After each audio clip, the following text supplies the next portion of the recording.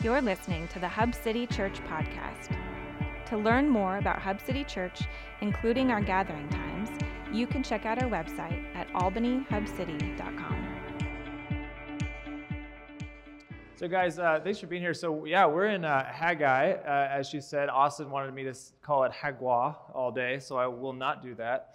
Yeah, Haggai is a really interesting minor prophet to study through. And again, like we've been saying with all these minor prophets, is they're kind of contemporaries of these major messages from Isaiah and Jeremiah and Ezekiel and Daniel, and just kind of these big picture prophecies, and then these minor prophets we get kind of to narrow down and actually see these things play out. So they're really important.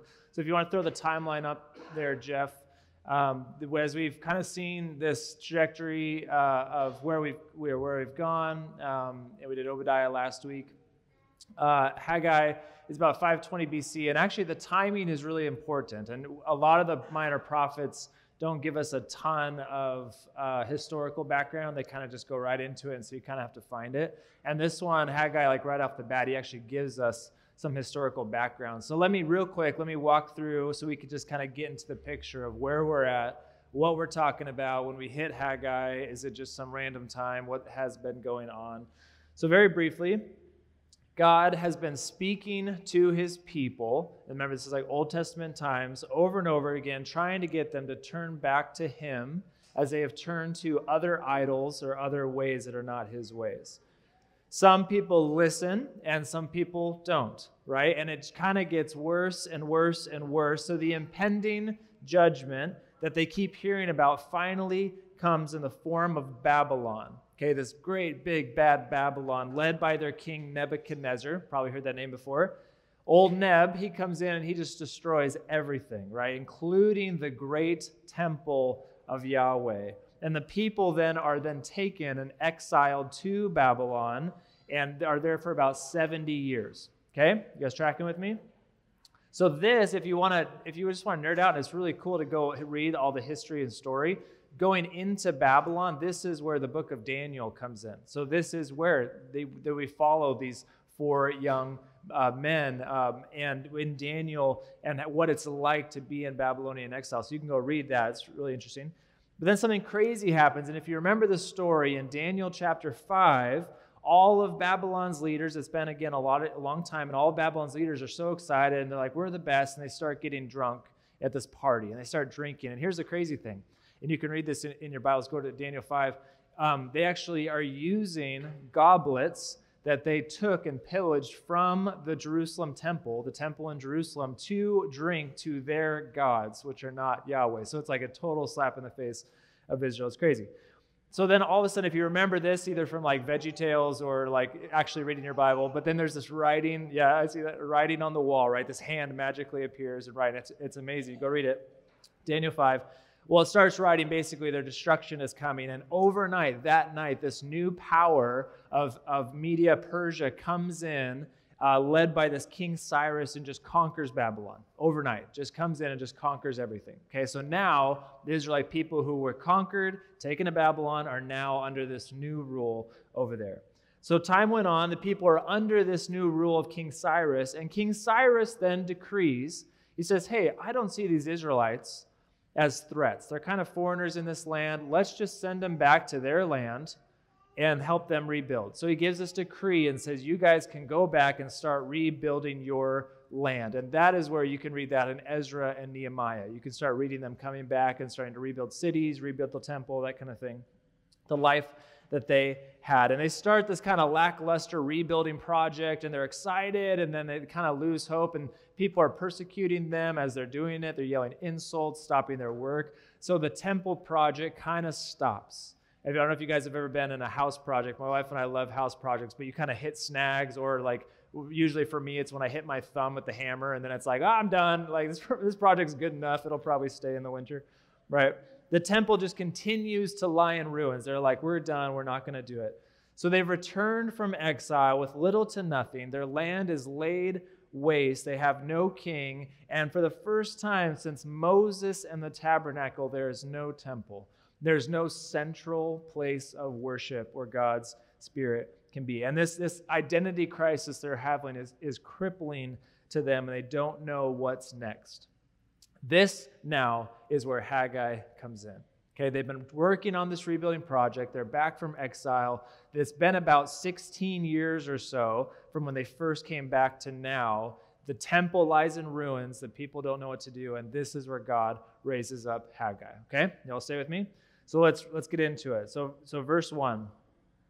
In the 2nd year of Darius the king, in the 6th month, and the 1st day of the month, the word of the Lord came by the hand of Haggai, the prophet, to Zerubbabel, the son of Shealtiel, governor of Judah, and to Joshua, the son of Jehozadak, the high priest.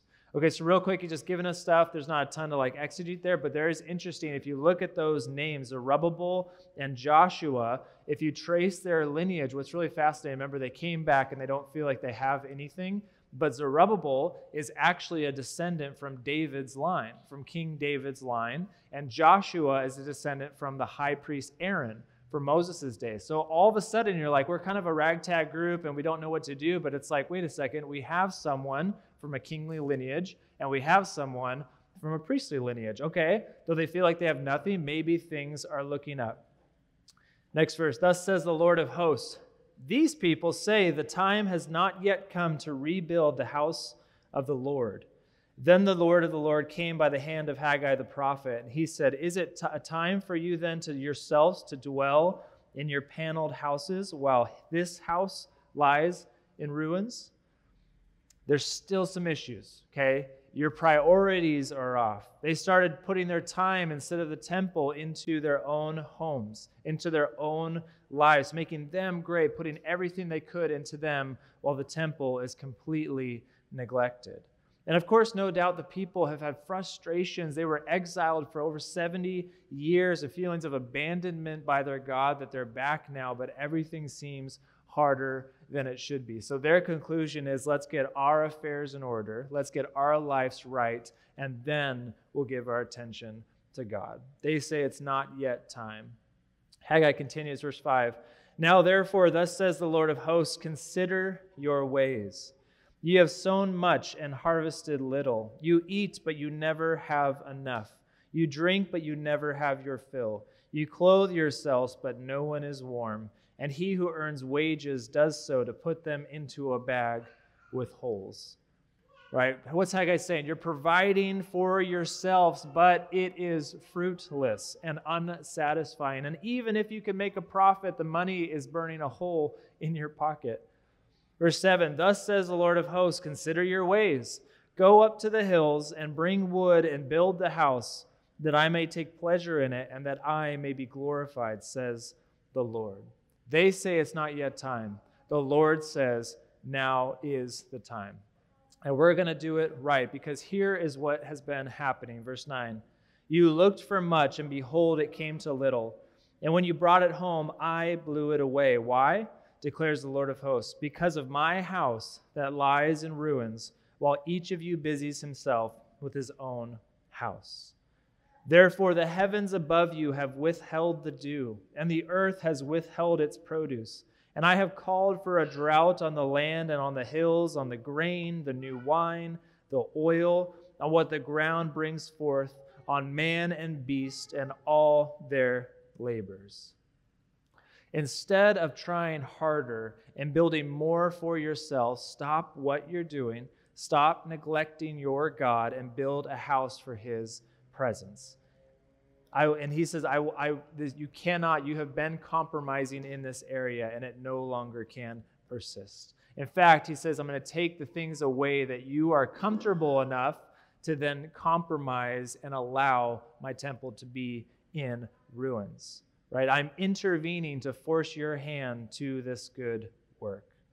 So verse 12, then Zerubbabel and Joshua, the high priest, with all the remnant of the people, obeyed the voice of the Lord their God and the words of Haggai the prophet, as the Lord their God had sent him, and the people feared the Lord. This is huge. Guys, we've been in Minor Prophets for a couple weeks now, and if you know in the scriptures, you know that a lot of the issues that the people of God have is that they do not fear God. They do what they think is right in their own eyes, not what God says is right. Right? This has been a huge issue that's been going on. The problem is God is faithful. Right? He will never leave them nor forsake them. But the state of their life, the blessings that they are missing out on is such a sad waste. Right? The God of the universe wants relationship and to lavishly bless his people like a good father to his children, and yet his children say, I can do it better on my own. But now, it's actually encouraging to read this response. Typically, we read a response of arrogance. Typically, it's, I'm going to turn back to my idols, right? But read this response. The humbled people who are returning to rebuild now listen, obey, and fear the Lord. Verse 13, then Haggai, the messenger of the Lord, spoke to the people with the Lord's message. I am with you, declares the Lord. Think how encouraging that would be. They're so frustrated. They feel alone. They feel abandoned, right? For so long, they've been in exile and struggled with this identity crisis. Who are we? I want to be connected to us again.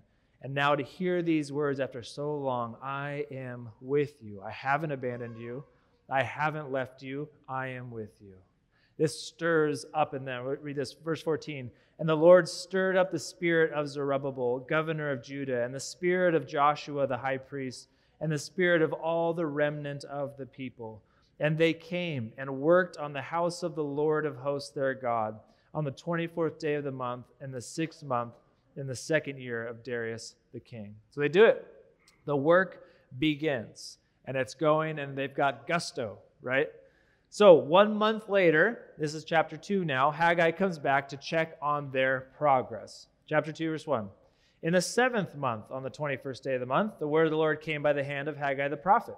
Speak now to Zerubbabel and to Joshua the high priest and to all the remnant of the people, and say, who is left among you who saw this house in its former glory? How do you see it now? Is it not as nothing in your eyes? So remember, some of them that were there right now in Haggai have seen the former temple. Before Nebuchadnezzar came, before he exiled all the people, they saw the beautiful temple. And if you go read its description when Solomon built it, it is unreal and unlike anything else. It's insanely extravagant and expensive. The materials are from specific places. So there's no way these relatively poor, just back from exile Israelites could bring it back to its former glory. And this discouragement was for sure felt. But Haggai was kind of the first one to speak it out loud, right? And just pause. Some of us can maybe identify with this a little bit, those feelings of like, man, it's just not as good as it used to be, right? When you think like just in our church experience real quick, just think like I've never been more encouraged than that one mission trip I took, and now I just have felt kind of lackluster, right?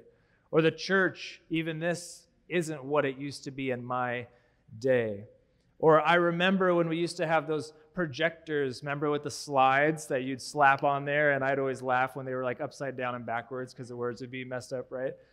Or I remember like when you would just want to sit alone in the back of church, sitting in your own pew. That's a church joke. Sorry. Never mind. I just had to do it. I'm so sorry. I apologize. Right, there's the glory days in all aspects of life. Right. Recently I heard a psychologist say that when people talk about the glory days, when they're trying to relive, the mindset is because it's the last time that they felt like they were a part of something bigger than themselves. That was that time of like, man, when I was on the football team or I was whatever the thing could be, like that was a time when they felt the most alive, and then from there. So we can kind of like, we know just whatever it is for you, like we kind of can identify with this thing where these probably teenagers at the time were then sent into exile. We're in exile this whole time. We're finally released to come back as older people and to show up and to be like, this is nothing. This is ruins. Even if we could rebuild it, we have nothing. The glory days are over. But Haggai encourages, verse 4, yet now be strong, O Zerubbabel, declares the Lord. Be strong, O Joshua the high priest. Be strong, all you people of the land, declares the Lord. Work, for I am with you, declares the Lord of hosts. According to the covenant that I made with you when you came out of Egypt, my Spirit remains in your midst. Fear not. Like a brilliant connection right here. The exile generation is being reminded of the desert generation, right? The covenant I bound myself to you with, where I promised to be your God forever, way back in the Exodus, has not changed. You have had to learn the hard way that I am faithful and you often are not. But my Spirit remains, so fear not. Verse 6, for thus says the Lord of hosts, yet once more in a little while I will shake the heavens and the earth and the sea and the dry land. I will shake all nations so that the treasures of all the nations shall come in. I will fill this house with glory, says the Lord of hosts. The silver is mine. The gold is mine, declares the Lord of hosts. The latter glory of this house shall be greater than the former, says the Lord of hosts. And in this place I will give peace, declares the Lord of hosts. The point of all that is to say the future is the Lord's. This generation is worried about the past and that they won't match up to how good it was in the glory days. But God is saying something different. Stop the comparison game. I am the greatest commodity you have. I am going to act and pour out my blessing upon you. Material wealth and silver or gold, it's mine to give. And furthermore, and I would argue probably more importantly, I will give you rain for your crops, and fertile ground is mine to replenish and to pour out. This shaking language is really striking too. This would also point them back again as they're being reminded of this Exodus time, this desert generation, when God was among his people. This is what happened. Let me read it for you. At Mount Sinai so long ago. This is Exodus 19:16. On the morning of the third day, there were thunders and lightnings and a thick cloud on the mountain and a very loud trumpet blast, so all the people in the camp trembled. Just this massive shaking. Then Moses brought the people out of the camp to meet God, and they took their stand at the foot of the mountain. Now Mount Sinai was wrapped in smoke because the Lord had descended on it in fire. The smoke of it went up like a smoke of a kiln, and the whole mountain trembled greatly. This was the presence of God, this shaking, this trembling, the magnitude of the awesomeness of God's presence. And the provision, the whole reminder isn't so much, it is a little bit to have that fearful awe of God, but it's also to remember the God of that generation provided for them. Over and over and over again, he provided everything, and they could put their trust in him because they had nothing. At that time, they had the clothes on their back and the God on the mountain. That's all they had, and God still provided. And this is where the Lord is bringing this lowly and humbled people back to and showing them they've been focusing on the wrong things. See, there's this reoccurring issue humans have had since the existence of time. It's that we can't help expect blessings for our good works. We can't help it, right? We can't help but think, okay, God, if we trust in you to provide, we move away from working on our homes and focus just on the temple, then we'll be happy and have everything we need, right? And because of the works of our hands, you will bless us. And that sounds great, right? That sounds awesome. But unfortunately, it's just not quite correct. This leads to that frustrating heart state where God kind of becomes this cosmic vending machine of blessing that if you just do the right things and press the right buttons, you'll get a reward. But we're learning from all these minor prophets and all over the scriptures that God doesn't just want that. He desires hearts. If you remember Ezekiel 36, God desires to restore a people so greatly that he said through this prophet, and I will give you a new heart and a new spirit I will put within you. I will remove this heart of stone from your flesh and give you a heart of flesh. I'm going to make you new. That is what I want, not all this just good stuff. So now the Lord, through Haggai, is making this transition to talk about now their personal holiness in this project. It's not just about if you put your shovel down in your house and you take it back up and just work on the temple, you'll be fine. It's like, no, I want your heart. So listen to this, verse 11. Thus says the Lord of hosts, ask the priests about the law. If someone carries holy meat in the fold of his garment and touches with his fold bread or stew or wine or oil or any kind of food, does it become holy? Okay, so Haggai is kind of using a little bit of a rhetorical questions and just like, so essentially, is holiness contagious? Can one thing that is made holy transfer its holiness to something else not necessarily holy? If consecrated, holy bread touches regular bread, does the regular bread become holy? Okay, the priests answer and say no. Okay, they know, that is the correct answer, right? It would just kind of be. But then Haggai turns in. He says, okay, so then if someone who is unclean by contact with a dead body touches any of these things, those things become unclean? Okay, same thing, but the opposite. The priests answer and say, yes, it does become unclean. So the conclusion here is that holiness is not contagious, right? It's not contagious by proximity, but sin is. Uncleanliness, which always represents sin in the Old Testament, is. Then Haggai turns it on him. He pulls a Jesus move, right? Haggai answered and says, so it is with this people and with this nation before me, declares the Lord. And so with every work of their hands, what they offer there is unclean. Gotcha, right? Haggai's like, oh, you just answered it. You just said it. This is such a Jesus move, right? Jesus did this all the time with the religious leaders. He would ask them about the law, they'd say it, and then he would turn it and say, like, but that's the heart of God was always meant to change you, right? If you go back and remember in Hosea, God through Hosea said, for I desire steadfast love and not sacrifice, the knowledge of God rather than burnt offerings. See, the people were so preoccupied with their own lives, rebuilding and working on their homes, putting all their resources towards their own ways of living, while the temple of the Lord laid in ruin, showing the priorities of their heart. They now think if they work on the Lord's temple, then what they have to offer will then, by proximity, be made holy and will be blessed. But it's contrary to just how they answered those questions, right? Their hearts are not aligned in total surrender and obedience to God.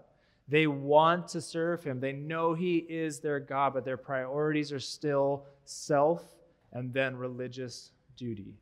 And this is sometimes affectionately called the amulet mentality, right? Some like a thing that can augment and better your life here on earth. So God becomes this kind of amulet thing to have, right? The crazy thing is these people, of all people, should know better. Remember, these are exiles from Judah. What was in the very center of their main city? Like the temple, right, of God's presence. They lived in with God's presence being right in the center. But in fact, obviously, this did not make them a holy people due to their exile. See, holy things and holy actions don't make a person holy. Only a holy God can make a holy people. Verse 15 says, now then consider from this day onward, before stone was placed upon stone in the temple of the Lord, how did you fare? Right? Haggai says, just take a second to ask, how's it been working out for you? How's living for yourselves actually going? When one came to a heap of 20 measures, there were but 10. When one came to the wine vat to draw 50 measures, there were but 20. I struck you and all the products of your toil with blight and with mildew and with hail, yet you did not turn to me, declares the Lord. You harvested a lot, but it was disappointing return, disappointing crops, not having as much as you thought, finding food that you're excited about, yet it was ruined because I did that, and yet you did not turn to me. Verse 18, consider from this day onward, from the 24th day of the 9th month, since the day the foundation of the Lord's temple was laid, consider, is the seed yet in the barn? This is like an ancient way of saying, like, does a bear poo in the woods? Obviously, yes, So, but it's the opposite, right? Is seed yet in the barn? Like, no, you have nothing. It's not working for you. He says, indeed, the vine, the fig tree, the pomegranate, and the olive tree have yielded nothing. It's looking real bleak from a human perspective, but here's the encouragement. The Lord says, but from this day on, I will bless you. I will be the blessing you are looking for in other things. I will provide where you have found no provision. I will grow and give plenty where there has been lacking. I am the God you have been searching for. This should be a great encouragement to the people. But the Lord's not done. A second word comes to Haggai, verse 21. Speak to Zerubbabel, saying, I am about to shake the heavens and the earth and to overthrow the thrones of kingdoms. I am about to destroy the strength of the kingdoms of nations and overthrow the chariots and their riders. And the horses and their riders shall go down, every one by the sword of his brother. On that day, declares the Lord of hosts, I will take you, Zerubbabel, declares the Lord, and make you like a signet ring, for I have chosen you, declares the Lord of hosts. This last final oracle of Haggai to Zerubbabel, who, as we mentioned before, is this lineage of David, but now resides over the people as a governor. Here the Lord is including Zerubbabel in his promise to bless the people by also giving him authority to lead the people in this rebuilding effort. They have a leader now. The signet ring has long been a sign of authority for kings or rulers to kind of seal their decrees and show their, quote, stamp of approval.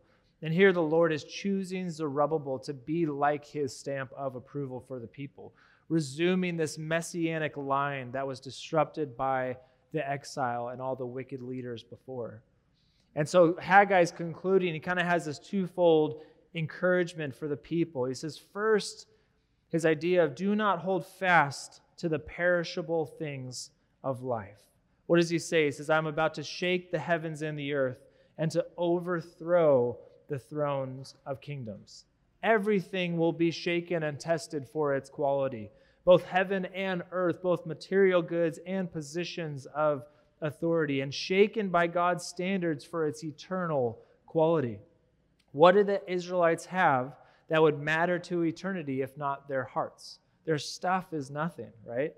This is Haggai's final word to the people, to not focus on themselves, right, but rather focus on the Lord and how their life can be used in this holy work, because what he says is you need to hold fast to the unshakable kingdom of God.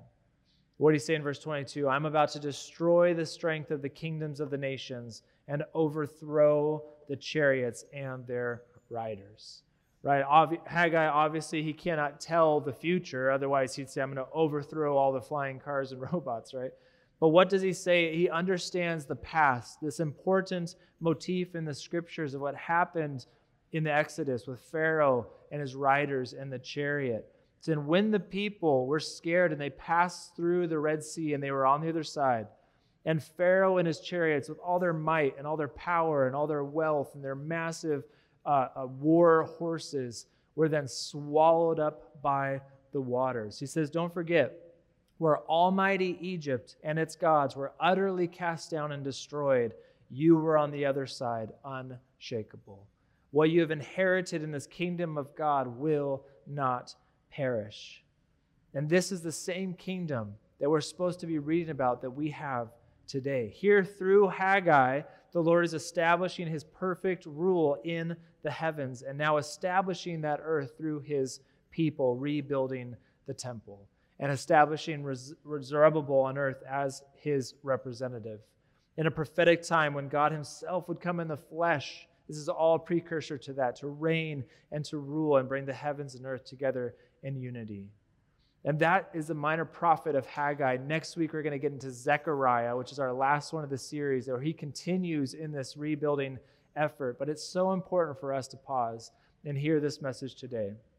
Do we not struggle with the same aspects of our faith? Do you ever find yourself thinking, well, I've done good things and I've prayed twice a day and I only yelled at my kids once and I said, golly, that smarts when I stubbed my toe. So by association of better things, I'm a better person. It's human, right? We can't help it. But the reminder today is that being a good person is not exact same as being in step with the holiness of God. Again, only a holy God can make a holy people, right? Something has to change from the inside out, right? Our charge is to focus our attention and action, aka worship, on God and allow Him to guide our lives, making His love and grace flow through us to others. It's important in this story to realize the centrality of the temple. Throughout the scriptures, the temple has always been central in the city of God's people for a reason, right? So that it stays central. Right? The people could physically see it when they left their home. There was the temple, no matter where they were at in the city. But just like we would say now that our heart and our body and our souls are central to who we are, that is what God wants to enter into. We can focus on our bodies and everything around, just like the Israelite people of Haggai's day only focused on their own homes and focusing on their lives while neglecting the central temple, right? But here's what the Apostle Paul in the New Testament unlocks for us because of Christ's work. 1 Corinthians 3:16, do you not know that you are God's temple and that God's Spirit dwells in you? If anyone destroys God's temple, God will destroy him, for God's temple is holy, and you are that temple. The reverse, the beauty of what has happened now post the cross is that God has actually made us central for His presence, right? So we then keep Him central in our worship.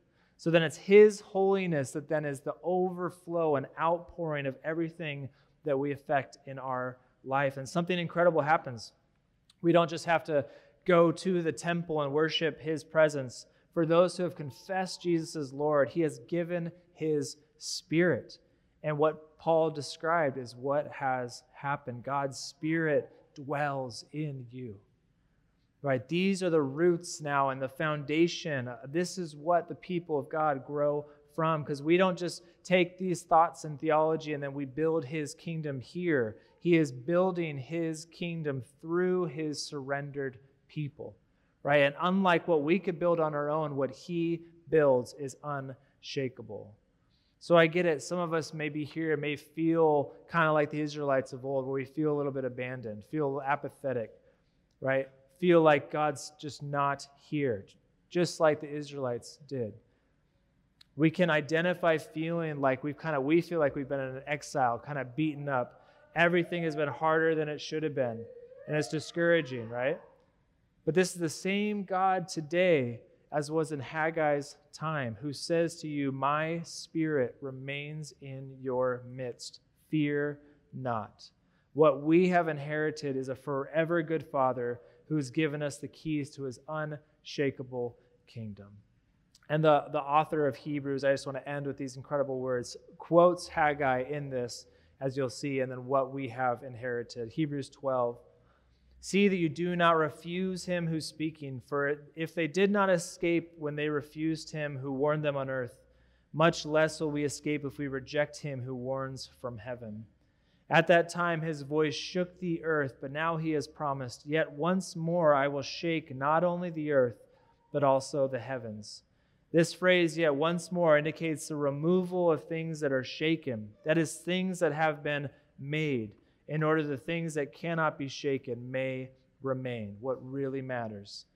Therefore, let us be grateful for receiving a kingdom that cannot be shaken, and thus let us offer to God acceptable worship with reverence and awe, for our God is a consuming fire. And that should, just like the words of the Haggai stirred up the people, it should stir us up. That's incredible, right? And all of this is because Jesus is the King of that unshakable kingdom. And that is when we go to respond today. That's why we sing praises to Jesus. That's why we pray in Jesus' name. It's unshakable. It's incredible, this consuming fire. That's why we give of our earthly riches to a community to then bless the community. And that is why, of course, we go to the tables and we receive communion, right? We remember this is all because of Christ's body that was broken for us, Christ's blood that was spilt out for us, so that when we take this little cracker and this juice, but we remember in this moment that there is so much grace from our King of Jesus that lavishes upon us and says, I am the king of this kingdom, and I'm here in your midst. Fear not. So let's pray and let's worship our King today. Will you pray with me?